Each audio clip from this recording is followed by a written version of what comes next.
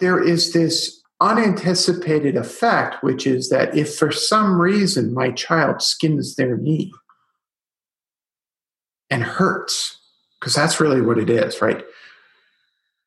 Every single twinge of pain, their loneliness, their disappointment, their failed grades, their broken hearts, their I gave out a Valentine to every kid in class and I didn't get one from Johnny. Right? I mean, Valentine's Day, right? Like every one of them can feel on the same level of failure on our part as a parent. And here's what I think is true. The gift that is more precious than even our physical presence is the gift of language, is to teach our children that it's okay to say, Mommy, I miss you. Or, Mommy, I was mad at you that you didn't come to school. See, we're so afraid of their broken heart that we may unintentionally take away the best gift they have, the best skill they would have to healing that skinned knee, which is to be able to say, I hurt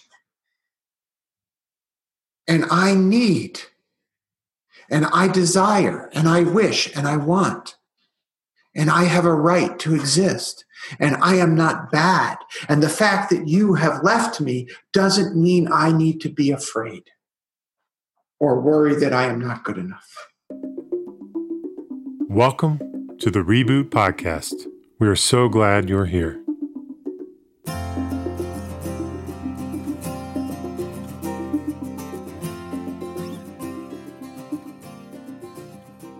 Welcome to the Reboot Podcast.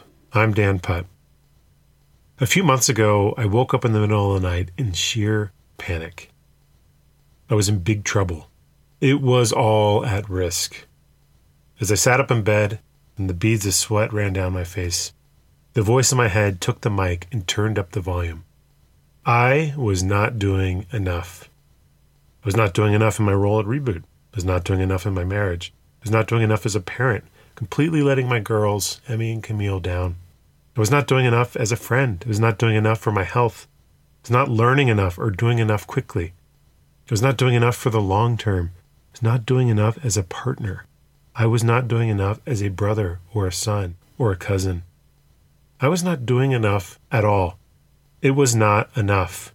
I was not enough. It was a horrible feeling and a familiar one. Am I doing enough is one of my favorite questions.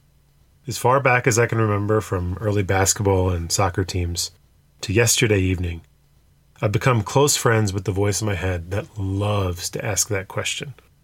And by the way, it loves to answer it too. No, you're not. I especially feel this question on a typical workday around 6 p.m. As the inbox continues to pile up, the checklist of items to be completed that day seems barely dented, and I hear my wife and my girls getting settled in for dinner. I can feel the pull. I need to do more in my role. I need to be there with my girls. Either way, I lose. If I go and sit with them, I'm leaving the inbox and the checklist unattended to. If I stay in my inbox, I'm missing time with the people who matter the most in my world. How in the world do you find balance in a situation like that? How in the world do you do enough of either? Maybe that's the wrong question. I used to look for the answer to this challenge by looking for the right tools or structure or approach that would help me find the balance. I believed once I could find the perfect system, I would end the workday at 6 p.m. with all the items off my list, and I would be there for the most important people in my life, present, happy, guilt-free. But that's a trap. It implies that there is a right amount of doing where I will feel relief. If I do enough, then I'll simply be without guilt. If I do enough, then I won't feel bad about leaving work or leaving my girls for work. If I do enough, then I'll be enough. But recently, I've been trying to shift this question from am I doing enough to am I doing my best? What if I don't need to do more to earn my place as a good partner, a good co-founder, a good husband, a good father, a good man? What if I'm already enough simply because I am a human being who is trying his best? Melissa Pasquale comes to the podcast with her own struggles and questions of balance in doing enough. As the COO of rapidly growing Denver-based Engain and the mother of 3 kids, she feels the challenge of doing enough at work, doing enough at home, and the fear of letting everyone down. In this conversation with Jerry, Melissa and Jerry talk about the struggle as a working parent, how the notion of work-life balance is bullshit, the guilt trap we set for ourselves, and how the path through this challenge actually has nothing to do with what we do or doing more or finding balance. Being a CEO of a startup is hard. It can be very lonely with long hours, constant demands, never-ending, unforgiving to-do lists. When do you take time to really step back and look at how things are going? For your organization, for your team, for yourself? How are you showing up as a leader? This April, reboot and refresh what it means to be a CEO. In this retreat, you'll be led by the Reboot team, Jim Marsden, Heather Jassy, Andy Krissinger, and me, to help you establish a greater awareness of your personal leadership habits. You'll create a customized strategy for being the leader you want to be, all while building a network of peers that you can rely on. To apply and learn more about Reboot's April CEO Founder Bootcamp, go to reboot.io/bootcamp. Hey, Melissa, how are you? It's really, really great to see you again. Hi, Jerry. It's great to see you too. Thank you for coming on the show. I really appreciate it. And before we get started, why don't you just take a moment and just introduce yourself and tell us who you are, what you do. Awesome. Yes. So my name is Melissa Pasquale. I am the Chief Operating Officer at a Denver-based real tech company. We build software for the real estate industry. And since joining nearly 5 years ago, the company has expanded and grown to be about 5 times the size it was when I joined. So we've had a lot of really great growth, and we're getting ready to have another growth spurt here. So this is going to be an exciting year. Mm-hmm. Well, I appreciate that. And just so the listeners know, we'll mention it now, we met in person at a recent boot camp that we did for entrepreneurs who identify as women. And, from where I sit, it was a really powerful experience. And I hope it was helpful for you as well. It was. It was amazing. It was, I went into it after being an avid listener of the podcast and really excited to see what it was all about and, have the opportunity to meet other women in similar positions. And, it definitely, for me, was life-changing and just everything I had hoped that it would be. So I actually have another virtual meeting with our boot camp group tomorrow morning. So I'm really looking forward to reconnecting with all of those ladies. That's great. That's wonderful. I'm super excited to hear that.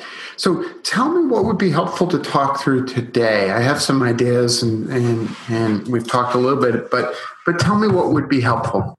Yeah. So as I mentioned, I have listened to your podcast forever. I'm a big fan of sort of the startup culture and all of the amazing people who produce these podcasts and write these books. And I feel like the subject or the topic of being a parent in a startup environment it's profoundly overlooked in all of the things that are produced around startup and tech community. So, for me, obviously being a mother of 3 kids, it's really a challenge to balance being a mom and then trying to grow my career in a challenging industry.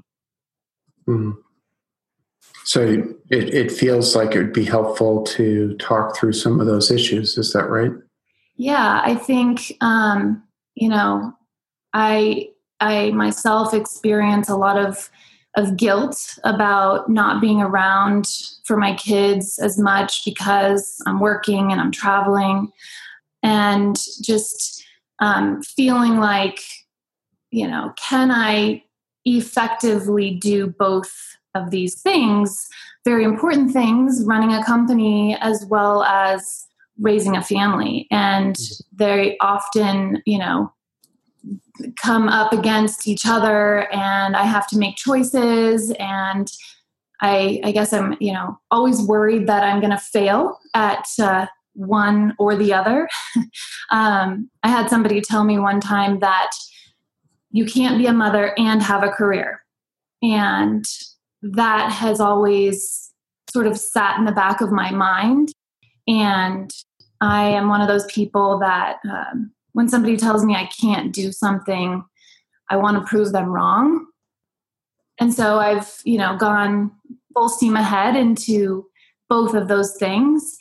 And it's just sometimes really difficult because, like I said, I feel all that guilt, and I feel like I'm going to fail and I'm going to actually not be able to prove that person wrong. And so I've come a long way in many thanks to therapy and podcasts and my reboot experience. And I feel like mindfulness has played a huge part in allowing me to get to where I am. But there's still, always that underlying, I have to keep my stable persona in both worlds. And sometimes that can be really difficult. Well, let's take a minute. What are the names of your kids and their ages? Stella is 11, Peter is 9, and Leo is 7. Stella, Peter, and Leo. And you just smiled as soon as I asked you their names. Yeah. You're like, uh-oh, I know Jerry, he's going to make me cry. No. I forgot to get some tissues. Yeah, you're looking for, she's looking around. Where are my tissues? Where are my tissues? I always think it's important to just actually name folks and bring them into the room and bring them into the conversation. My children who are adults, and I was saying to my therapist yesterday that I wish there was a German compound word for your children who are adults, because there's no word for that, right? Right. Kids doesn't make sense, right? That's Sam, Emma, and Michael. When we name them and we create space for them, it's a really powerful experience, transpersonally, beyond just that experience of the picture on the wall. And nobody on the podcast can see this, but I'm holding up a picture of me with my son, Sam. I'll put it closer. When he was a year old. I love it. Right. He's 28. And I had black hair. So a few things in response. First, I want you to know that I hear you. And I want to set aside for a moment, even though that there are gender-specific challenges associated with this, I want to set aside for a moment gender and just note that while our language sometimes and our focus tends to be things like you can't be a mother and have a career, this is one of the bifurcations. We don't say to men necessarily, you can't be a father and have a career. Right. And I have found that the guilt is powerful and goes in many directions. And it is not the same for every person, but it goes in many directions. And I just want to acknowledge that without diving, into that. Agreed, definitely. Partially because in looking backwards, I feel super fortunate. When I was in my 20s, I started working for a company called CMP Media, Charlie Michael Peter, although that's not what it was named after. Nobody ever knew what it was named after. And it was founded by a husband and wife, Jerry and Lilo Leeds, Leeds. Michael, their son, who was the CEO, when I was growing up there, went to CU Boulder, and the Leeds School of Business is named for them. And Lilo was committed to having an equitable work environment. And so we were one of the first employers to have a high-quality on-site daycare center.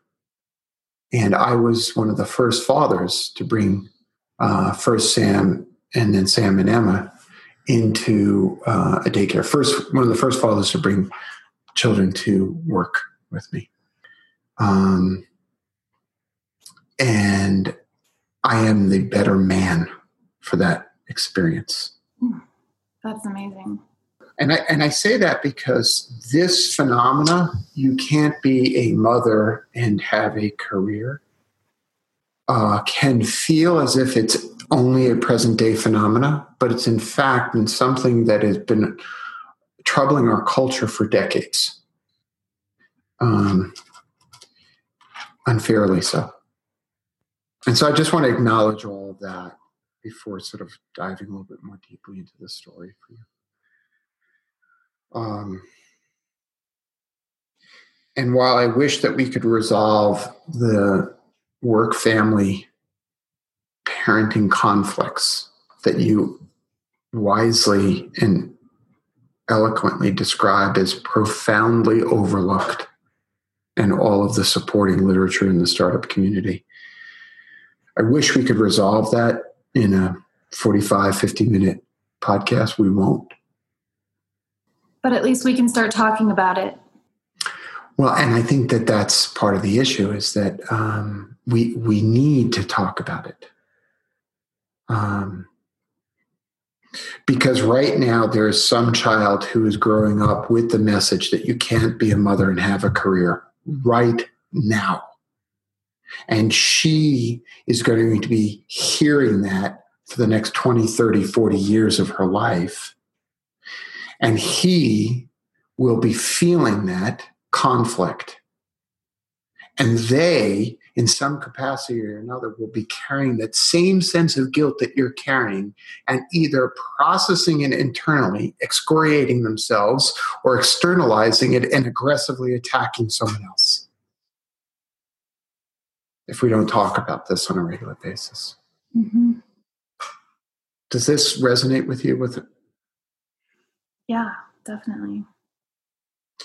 So tell me a story. Tell me what it's like for you with your Stella, Peter, and Leo. And for some reason, I'm trying to make the connection. Leo feels like up in the sky constellation. Stella is clearly up in the sky. And Peter is just, I don't know. Peter's the rock. Peter's the rock.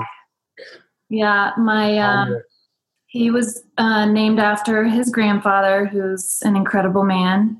And yeah, Stella is definitely up in the sky. She's my shining star. Mm. We got you. God damn, Terry. Yeah. She is a performer. She's dramatic as hell. And she's going somewhere. They all are. They're great kids. I'm so proud of them.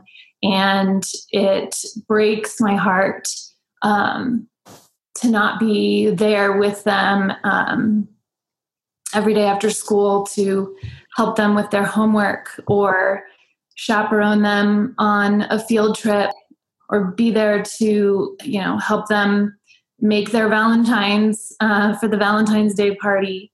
And And, every time I go on a business trip, to have them say, you're leaving again. But I try really hard to be present with them when I am there, and have quality time over quantity time. But, again, that's really hard too, because I've always got work on my mind and my laptop in the next room or my phone in my pocket. And so being present when I am with them is something I try really hard to do. And just try to connect with them and let them know, I know they know deep down how much I love them, and that I'll always be there for them when they need me, no matter what, and that they come first. But at the same time, I have to go to work, and I have to provide for them, and I have to be strong, and I have to show them what it's like to be a strong woman in the business world. And I just have to know that someday when they are adult children, they will appreciate that and understand what I went through. So what I'm hearing is that, and you said it well before, you said, sometimes I feel like I'm failing on both sides. I remember writing a blog post years and years ago, really in response to a reporter's call. They called me up and I was rushing through some airport. And they said, we want to do a story on work-life balance. And I said, work-life balance is bullshit. And what I went on to explain is that I actually don't like the term, because it implies, like I said at the time, a kind of seesawing, where if you're like that work is on one side and life is on the other, and that you're supposed to find this perfect spot for the teeter-totter where you're not tipping over into guilt one way or the other. And the problem with that as a metaphor is that it leads us to never not feel guilty. We just always feel at a loss because there's no perfect balance point. Mm-mm. And there's never enough time. There's never enough time for work. There's never enough time for kids and relaxation and sleep and exercise. And there's just never enough time for any of it. So how do you make yourself be okay with that? Mm-hmm. Mm-hmm. So at the time, in this post, I wrote about taking a similar kind of question to one of my Buddhist teachers who had a very thick accent, and he spat out at me, "Shit of the bull. Shit of the bull. Out of your mouth, shit of the bull is flowing." And I was like, okay, what the hell are you talking about? And what he was saying, what he ended up saying was 1/3, 1/3, 1/3, right? 1/3 for self, 1/3 for the other, 1/3 for work.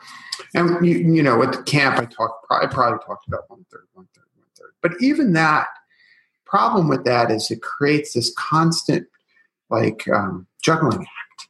Or, when I was a kid, this actually wasn't on TV, but my father used to talk about, the spinning plates guys who would do all these tricks, and they would spin plates at the top of a stick, and they would move so quickly. And that's what it can feel like, is that I have to move and move and move and move and move. And there's a lot to be said about parenting. That is just parenting generally. And again, I am not an expert. I'm just a parent. And by the way, there may be some wisdom in that statement, right? What I have found is that even when you get the plate spinning right, you can still feel guilty. Mm-hmm. Does this make sense? Yeah. Because the guilt is actually, I suspect, sourced not so much in the activity, but in our relationship to our expectations of what we're supposed to be. Right. Does this make sense? Yes, because we care, and we care about what other people think, including our children and our coworkers and our parents, of how, And to be clear, we're not making shit up, right? Someone has actually said to you, you can't be a mother and have a career, which means that there's something wrong with you for attempting that. Right. Especially if, as you say, I cannot prove that statement wrong. Right. And so then I feel guilty. You are set up to feel guilty. Right. And there's a complicitness in it. Remember this notion of how am I complicit in creating the conditions of my life? There's a complicitness in that, in that we can all buy into the externalized sense of self by worrying about what this jerk had to say, right? You can't be a mother and have a career. Well, guess what? There are plenty of people who do not have the economic choice, right? And what are they? Not parents? Bullshit. Maybe they're not good parents and great at their job. Right. And so it devolves into holding oneself up against a set of standards that are nearly impossible. Right. There's a child psychologist who wrote in I think the 40s and 50s, British psychoanalyst named D.W. Winnicott. And Winnicott did studies on and really wrote eloquently about the fear, and he focused mostly on mothers, on that mothers have of not being good. And he spoke of the need to be good enough, the good enough mother. Mm-hmm. And that and this is something I will admit I still struggle with. Am I a good enough father? Have I been a good father? And it's easy to get caught up in your mistakes of your past and the choices that you made. Oh, wait, I was on that airplane trip. I didn't go to that recital. Or I stayed late one night and missed giving out Advil to lower a temperature. What I find in those moments is I tend to obliterate the phone calls I received at 2:00 in the morning from scared kids, or the "Daddy, I'm scared. There's a monster under the bed," and trundling into their room. I forget those things. Mm-hmm. And you're nodding because I think you recognize it. Yeah, because there's the 100 times that you're there and you're doing amazing things to care for them. And then there's the 2 times that you weren't. And those are the times that you beat yourself up about. Right.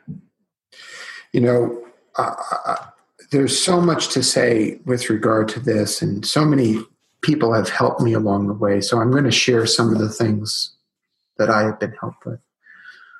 One was something a former therapist of mine used to say to me all the time: get over it. You're going to screw up your kids. That's my standby. Is they're gonna be screwed up no matter what I do. So pick one. Right. And the brilliance of that is it actually relates back to a Talmudic teaching, which is known as the wisdom of the skinned knee. Anxious parenting tends to think that every skinned knee is a disaster. And, to be fair, we are acculturated right now. I mean, watch. Did you ever ride your bike without a bike helmet when you were a kid? Every time. And do you let your children ride their bike without a bike helmet? Never. Because I am a good parent. Yes. Right? Yep. They didn't even invent car seats when I was a baby. Right? That's not to say that we shouldn't have our kids ride in car seats. I mean, statistics show, we have saved millions of lives by buckling up, right? But there is this unanticipated effect, which is that if for some reason my child skins their knee and hurts, because that's really what it is, right? Every single twinge of pain, their loneliness, their disappointment, their failed grades, their broken hearts, I gave out a Valentine to every kid in class and I didn't get one from Johnny. Right? I mean, Valentine's Day, right? Like every one of them can feel on the same level of failure on our part as a parent. And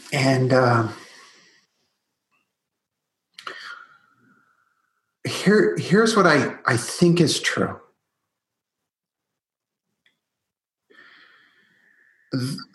The gift that is more precious than even our physical presence is the gift of language.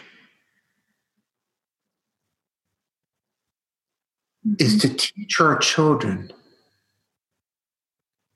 that it's okay to say, and this is going to be hard for you to hear, Melissa, Mommy, I miss you. Or, Mommy, I was mad at you that you didn't come to school.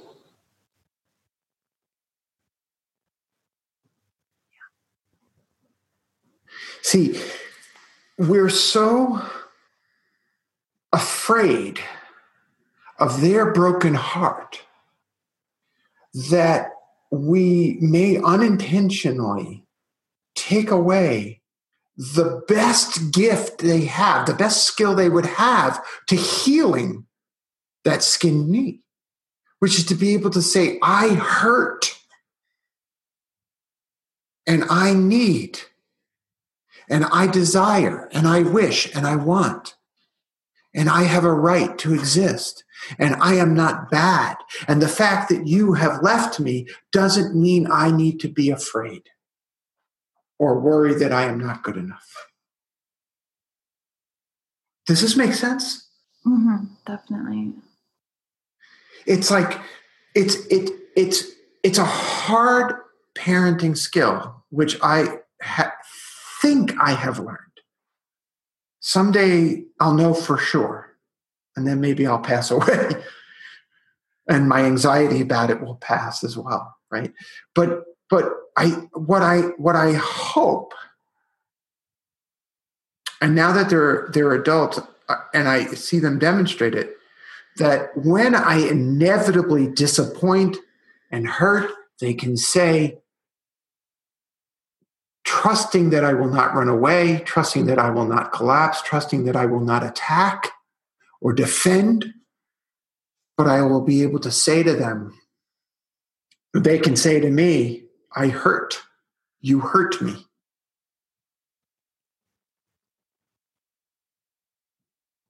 And that I can't always fix that. And that you can't always fix that. Right. If fixing means making it go away, right? What you can demonstrate, remember our term warrior from the boot camp, what you can demonstrate is a warrior stance of that, yes, I will take in your pain and I won't collapse into self-abnegation and self-flagellation. But I will hear that which I need to regret.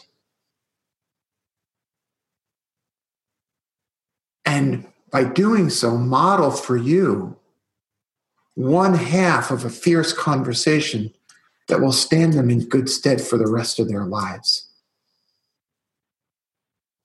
Yeah. It's hard as a parent to know that your children feeling hurt and pain is something that they have to learn. And you're teaching it to them and helping them learn how to deal with it when you just want to take it away and never let them feel that because it's too hard. It's too hard for whom? Yeah. It's too hard for us. Yeah. Yeah, because there are babies. We don't want them to feel pain. Ever.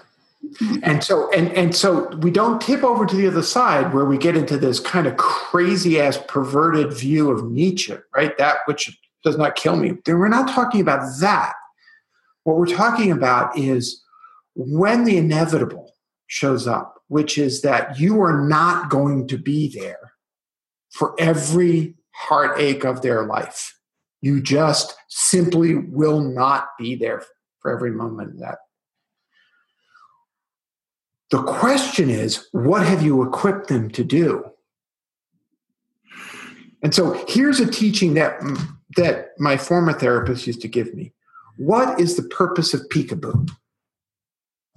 Peekaboo, I see you. To know that you're still there. I am still there. Yes. Or that mommy goes away and mommy comes back. Yes. Right? The way this cycle gets broken is when the parent can internalize the sense of being good enough so that the child then says, I don't have to worry that I'm not loved enough. And then a magical thing happens. The child starts to contain themselves and self-soothe. Oh, mommy's coming back tomorrow. Where on the map did she go? She went to San Francisco. Mommy, how big was the plane? Hey, honey, did you see that lady almost took a dog on the plane? Yeah, did you see the peacock last week? Right? All of a sudden, it becomes a connecting point. Life itself becomes a connecting point.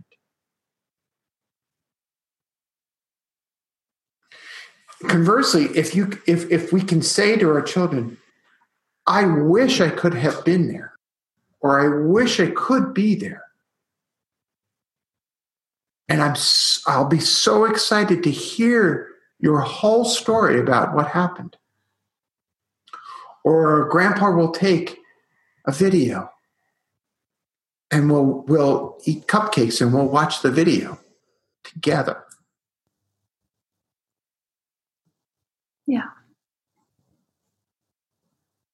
The quality time. And this experience of connectedness and communications. So that Stellar, Peter, and Leo can look at each other and say, we got this. And oh, by the way, mom's kicking ass. I'm proud of this woman. Yeah. And she's doing something that's meaningful for her, for us.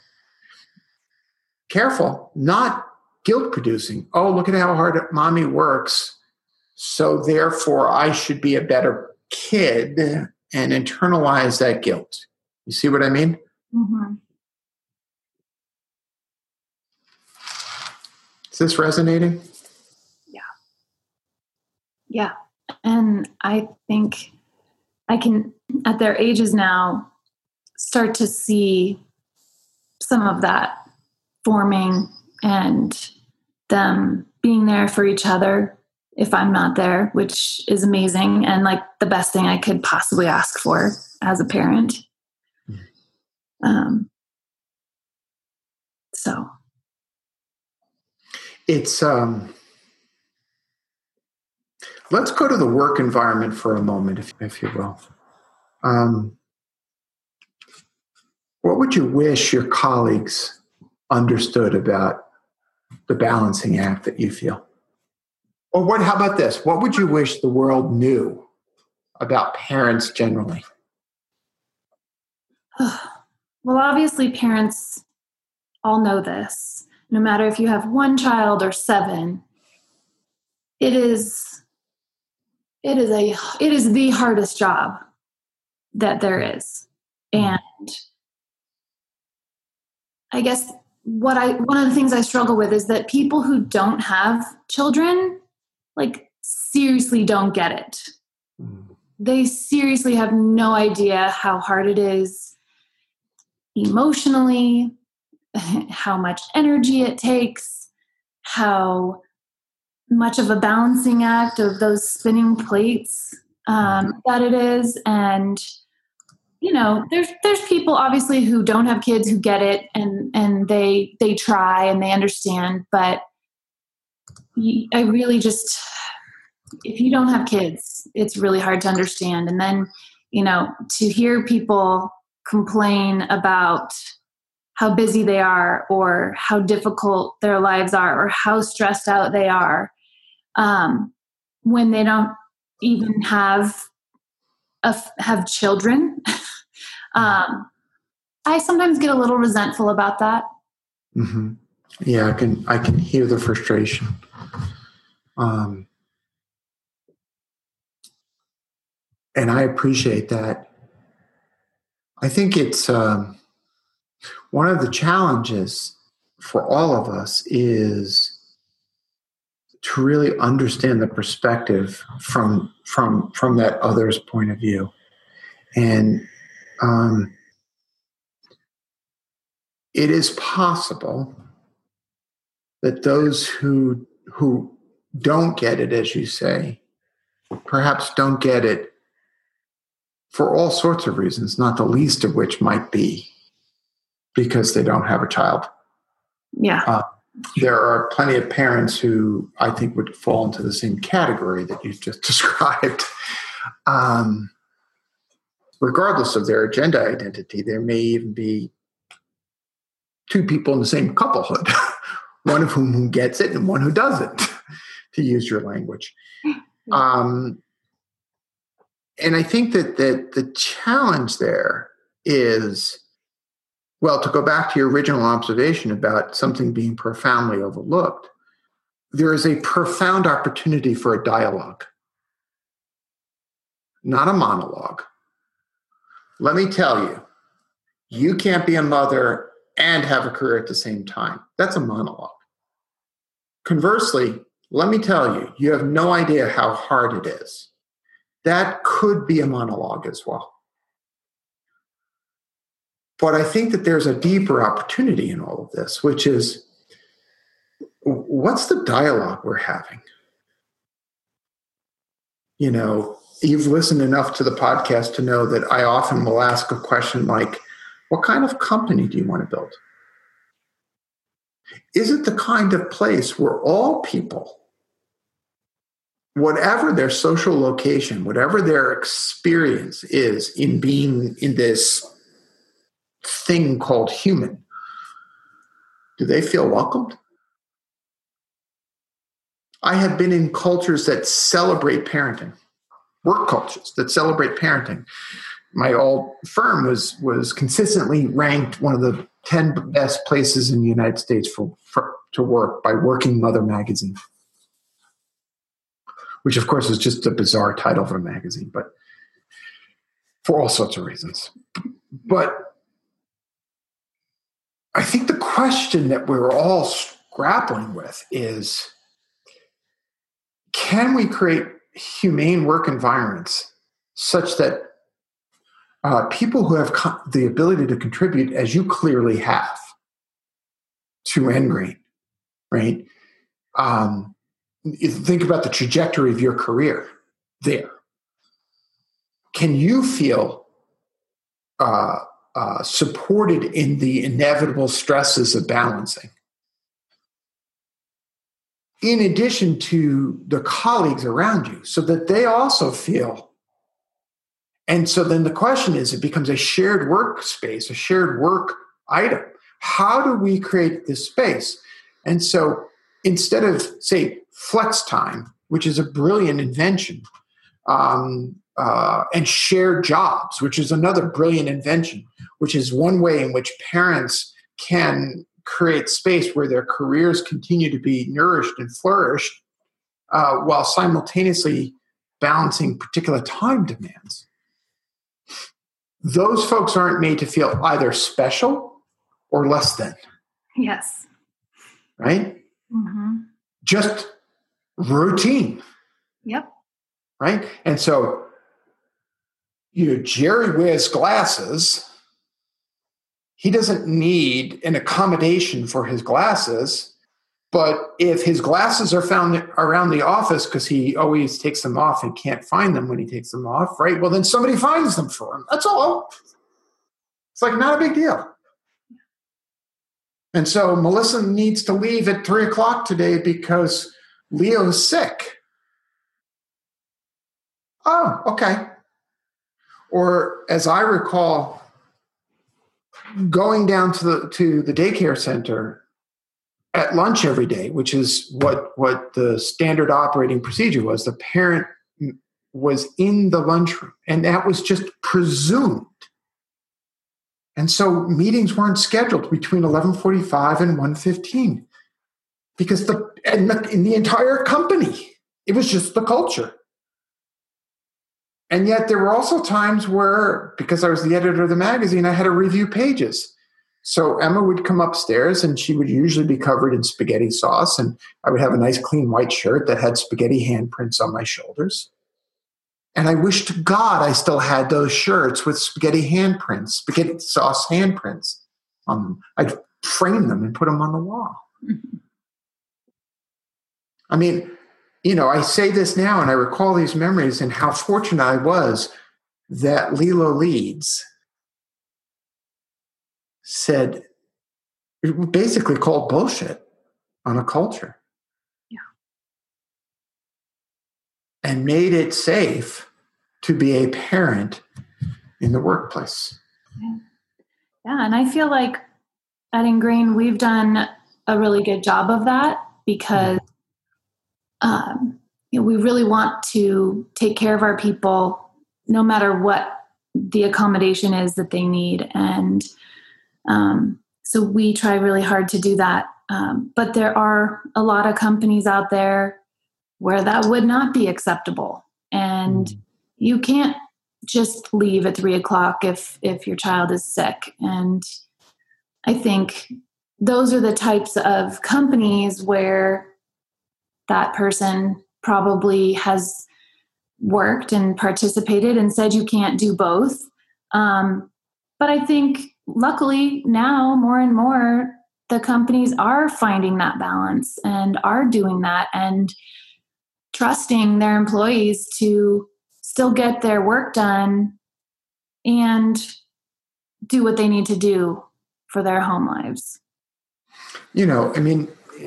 Yes, and there's I won't bore people with statistic after statistic that shows that whatever we do to reduce stress in the home life improves productivity. It is all true.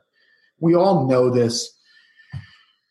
We're not really beating against, that current as much as we're beating against the sort of underlying current, which is a kind of work ethos, which still goes back to something that even those who aren't parents can feel, which is, I'm not really working unless I'm panting,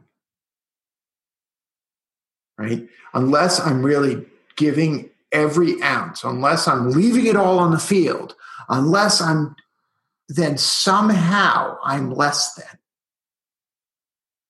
And we still, to this day, have debates on Twitter, on Facebook, all over. Somebody usually in a position of power and privilege makes a comment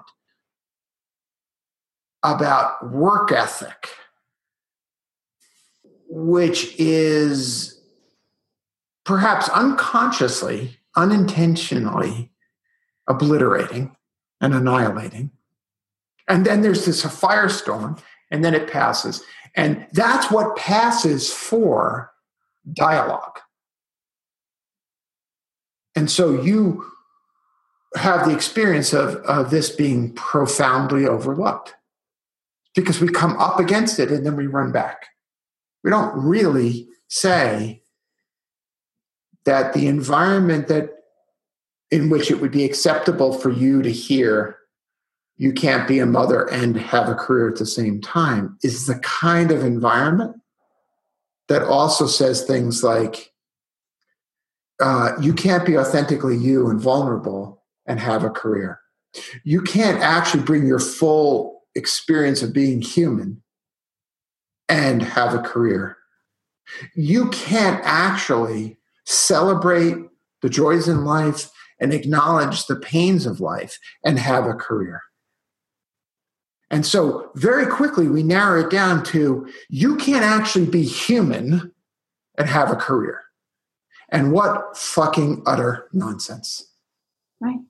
And it's because we worry about people judging us for all of those things and judging and thinking that we're not doing a good job. The language for you, the opening language for you may have been Winnicott's notion of I'm not a good enough mother, but the reality is the core message is I'm not a good enough person. Yeah. Yep. That's everything.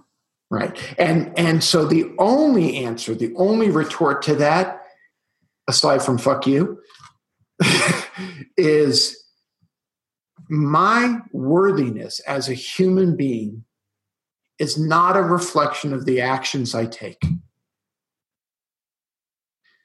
My worthiness as a human being stems from my humanity. And when I act in alignment with that humanity, I tend to act for the greater good. But when that's challenged, and I'm leaving aside mentally ill people who might be sociopathic, when that's challenged, I tend to operate in a self-optimizing negative way.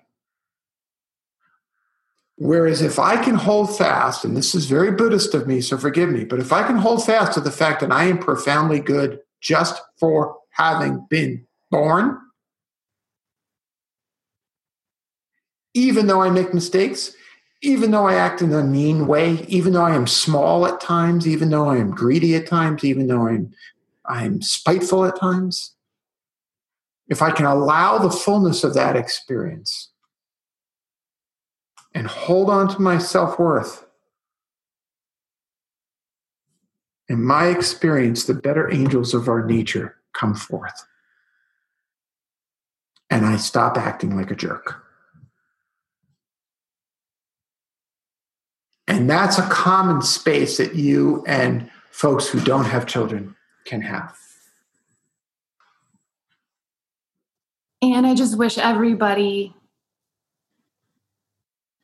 thought that way and was told that they could be like that. Well, let's narrow it down and let's be sure that that's a lesson you give your children. Yeah. Because the world is not going to get better until we inculcate this while the apples are still on the tree. Mm. And the best way to model that for our children is, can we give it to ourselves? Melissa, are you good enough? Just being human. Your eyes revealed all when I said, I am worthy regardless of my actions. You're like, well, I don't know. That's a radical thought, dude. To think about that one a little bit. That is not an excuse to murder, plunder, but it is an understanding that human beings are worthwhile.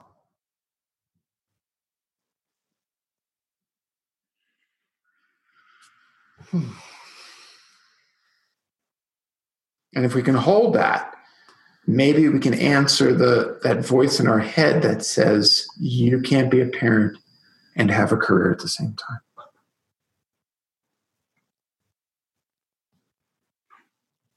I met Kat at the boot camp, Kat Hoke, and she and I got to talk a little bit, and she dug in on me on forgiving myself and everything that she talks about in her book. And I just listened to her interview with Tim Ferriss, and it's so interesting how what she talks about with second chances and people who've committed crimes so closely relates to how I feel about having a career and children at the same time. And they're so different. So, but it all goes back to the same thing. Well, it all goes back to how we actually perceive ourselves. Yeah. Yeah. And to Kat's words, can you give yourself a second chance? Right.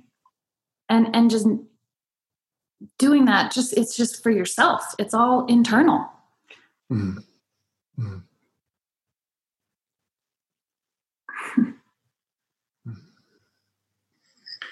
Well, I hope that was helpful. And I didn't make you cry that much. Nope. No, look at that.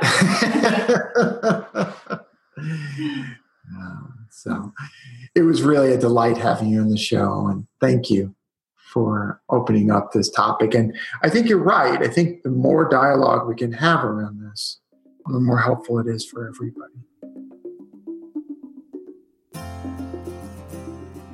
If you enjoyed this episode, go to reboot.io/podcast to listen to all 3 seasons of our podcast conversations. And leave us a review on iTunes. That's the best way for other people to find and enjoy the show, just as you have done. And don't forget to join our mailing list at reboot.io/signup so you never miss an episode. Thank you for listening. How long till my soul gets it right? Did any human being ever reach that kind of light? I call on the resting soul of Galileo, king of night vision, king of insight.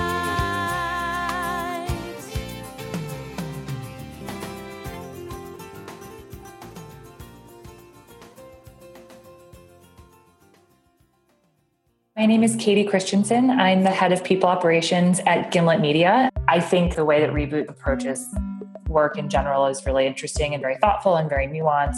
And I feel like it really sort of takes into account the whole self, the work self, the non-work self, the past self, the present self, the future self. If you are down to explore yourself and sort of like all the nooks, all the dark corners of your mind, and you really want to just connect and grow professionally and just sort of outside of what your day-to-day is, I think it's a super powerful experience. I'd highly recommend it. You really do talk about things and work through things that really materially impact how you work and how effective you are at work. I would say, like, if you're down to do some self-exploration and you're down to be honest with yourself and embrace your shadowed qualities and the parts of yourself that maybe you don't love quite as much, it's a really powerful experience, and I think is really helpful in just helping you bring your whole self to work. Consider joining a Reboot Circle. Our Circle's participants have called their circle their secret weapon. You'll gain more self-awareness, and you'll know you're not alone in the challenges you face day to day. You'll find the same level of self-inquiry in a coach-facilitated cohort with 6 other leaders just like you. Apply at reboot.io/circles.